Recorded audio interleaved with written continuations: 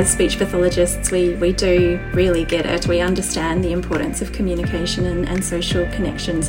And it's important to learn that how one way of treating or working with a client isn't necessarily going to be what works for another client in a different state or from a different tribe. If we've got assessment findings that are robust, then we don't have to make any presumptions. And I strongly believe in the value and worth of what we do and the difference we make. Hello, and welcome to Speak Up, Speech Pathology Australia's podcast. Each week, we feature a conversation about an area or topic related to all things speech pathology. Let's hear what this week's contributors have to say. Hi, and welcome to this week's Speak Up conversation. I'm Matt Ernst, Queensland Principal Clinician for Speech Pathology from Better Rehab, and today I'm pleased to be chatting with Rob Wong from Control Bionics about voice banking. Thanks so much for joining me, Rob. Thanks, Matt. Pleasure to be here today. So today, Rob, we're talking about voice banking, and I guess it's probably really interesting to just start with the basics. So can you tell us a little bit about what is voice banking and how is it different from what we hear referred to as message banking? Sure.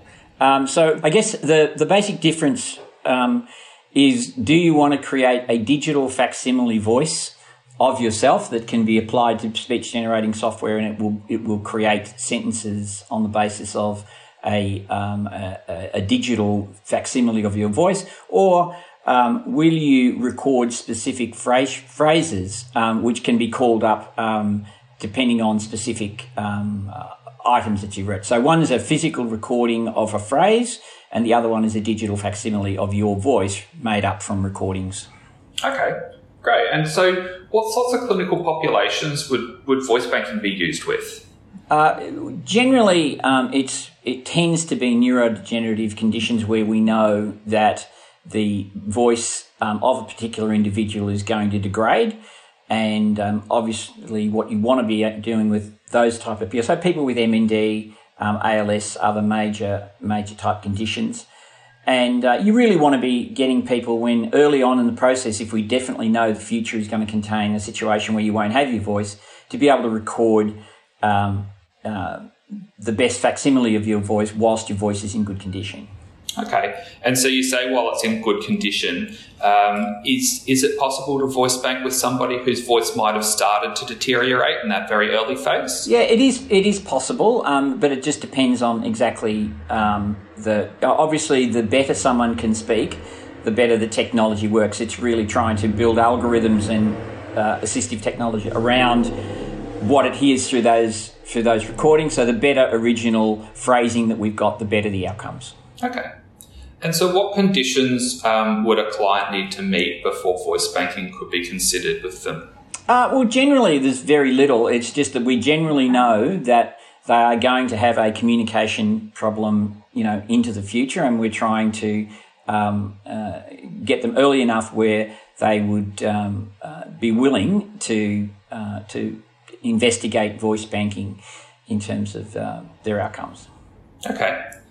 And so I guess what sort of process does it have to go through? So, from voice banking, from start to finish, what would be included? Yeah, well, most clients really what they need to do is they need to register depending on what they want to do with a voice banking service, and it might be a cappella, or it might be Nuance, or it might be Model Talker in terms of the US.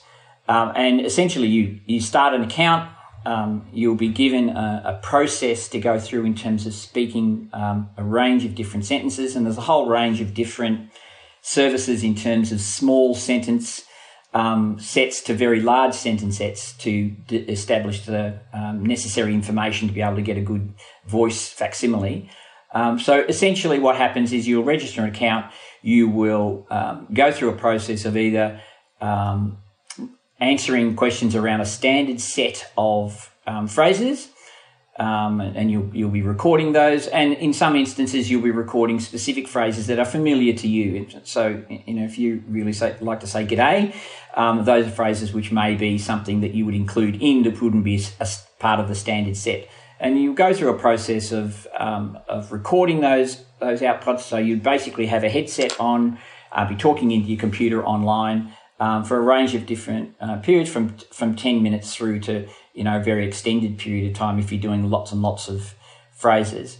And once that process is done, you will get a file back from the particular vendor, and it will have a version of your software. And you can either approve or disapprove that and see if you can improve it. And then finally, when you're happy, that process, there'll be potentially a subscription or a price paid for those services. And then that voice zip will be emailed to your account, and then you can download that onto your computer. And then once it's downloaded onto your computer, you can bring it up through your speech generating device to be your preferred voice. Okay.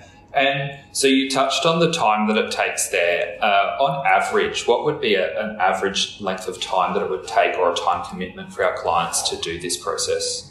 If you're talking something like Model Talker in the States, there's up to 3,000 phrases that you can go through. So it can take an extended time, over a period of days, or weeks, depending on the level of commitment of the individual. But you've got other new services like a cappella, who, in 10 minutes you can get a close enough grouping of sentences together to get a satisfactory result. And I think the important point here to remember is, none of these things are perfect, and often we find that people are initially a little disappointed about the view in terms of exactly where the technology is. But I find that it still does give that natural phrasing of an individual, and it's certainly better often than choosing a voice from someone else that is completely not part of your personality. Having said that, though, I have had a couple of clients that really just prefer to have a completely different voice in terms of themselves. So not interested in the facsimile of their own voice, but actually interested in taking someone else's voice. Yeah, absolutely. And you talked a little bit about some of the equipment. So you mentioned the laptop and the headset. With the equipment that we're needing, does this need to be really high quality headsets, or will like a $50 USB headset from an electronics store do? What sort of quality do we need to really get what we need for voice banking? Most technology headsets are of sufficient quality to get a result, but it's simply the better quality recording you can get, the better signal to noise ratio that you've got happening in your microphones in the process, the better environment, which plays a bigger part, I think, in terms of where you are during the recording. You need to be in a place where any external noise that might be, whether it's a dog barking in the background, whether it's a washing machine running in the background, you need to be in a place where it's nice and quiet and you can quietly go through those phrases. And obviously, the quality of information in gets you the quality of information out. So you don't have to spend a whole lot of dollars on really, really expensive equipment. These days, most of the computer recording facilities on your PC are certainly up to standard. But obviously, the better microphones that you can get, the better result you'll get. Okay. And you've mentioned laptops and PCs. Is it still at the point where you can only do this on a laptop? Is this available on something like an iPad or a tablet? So that's no problem in terms of being able to use that if you don't have a PC. Okay. You touched on subscription costs earlier. What sort of costs would we be looking at for somebody to subscribe to a voice banking service ongoing? Yeah, I'll just give you some examples. Model Talker in the States is about $100 US to go through the whole process. And if you're using a service like a cappella, you can subscribe to a subscription service for about €100 a year, or you can elect, in a lot of our ALS patients, they don't like the subscription, they prefer to just buy the whole service out. To buy the service outright is about €1,000 euro. Okay. And I guess something for the clinicians out there in terms of how do we get that voice-banked voice? Once we've got the file, how do we get it onto their device? I guess it's fairly simple. It usually comes through an email link. You download that link onto your device. And once it's downloaded, it's usually discoverable through your speech generating software, and if you're using something like Grid 3, etc., you can usually find the particular voice that you've downloaded and selected as your preferred voice, and then once that's selected in the software, it will use that as a default unless you change it. Okay. And are there any of the software, so obviously there's the bigger ones that are on the dedicated speech generating devices, are mostly compatible with those big voice banking companies. What about iOS-based apps and things like that? Do any of them accept voice-banked voices? There are. We primarily work on a Windows environment, so I'm not as versed on the iOS environments. But as far as I know, most of the services out there will work on various operating systems. Great. Okay. Well, Rob, that's a really great overview of, voice banking for our listeners.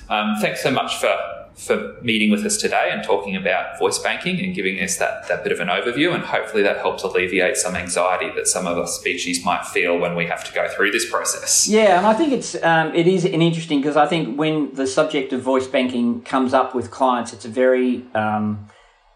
very confronting topic, because you're telling them that in the future something's not going to happen, and we still, I think, need to present voice banking as a very positive way of sort of just, you may not need it, but here's some insurance. Take a little bit of time to do it, because I do find that clients, once their voice is starting to degrade, there is a sense of regret that they didn't do that. So psychologically, I think very important to present voice banking as not something you're necessarily going to need, but if you do need it, it's worth spending that amount of time to actually do that up front. And I think if it's positioned that way, we'll get more and more people to be able to do that, rather than sort of pushing it away as I'll get to that if I need to. Yeah, it certainly is a great insurance policy to have up your sleeve for if things do deteriorate and you do need to rely on it, because it is, like you mentioned, it's one of those things that once we get to a certain point, there's only so much we can do to preserve that voice, isn't there? Absolutely. And it's, if you can encourage people to do that, there's also something proactive about their condition that they can take. And I find when we're discussing that with clients, when you present it that way, that, here is something proactive you can take about what's happening to you, we find that we get a greater level of acceptance about doing this. Fantastic. Some great advice there. Thanks very much, Rob, and thanks for tuning in, everybody. Speak Up will be back with another conversation on next Wednesday. We hope you enjoyed this week's conversation. Remember to subscribe to the podcast and share it with your colleagues. Thank you for listening, and bye for now.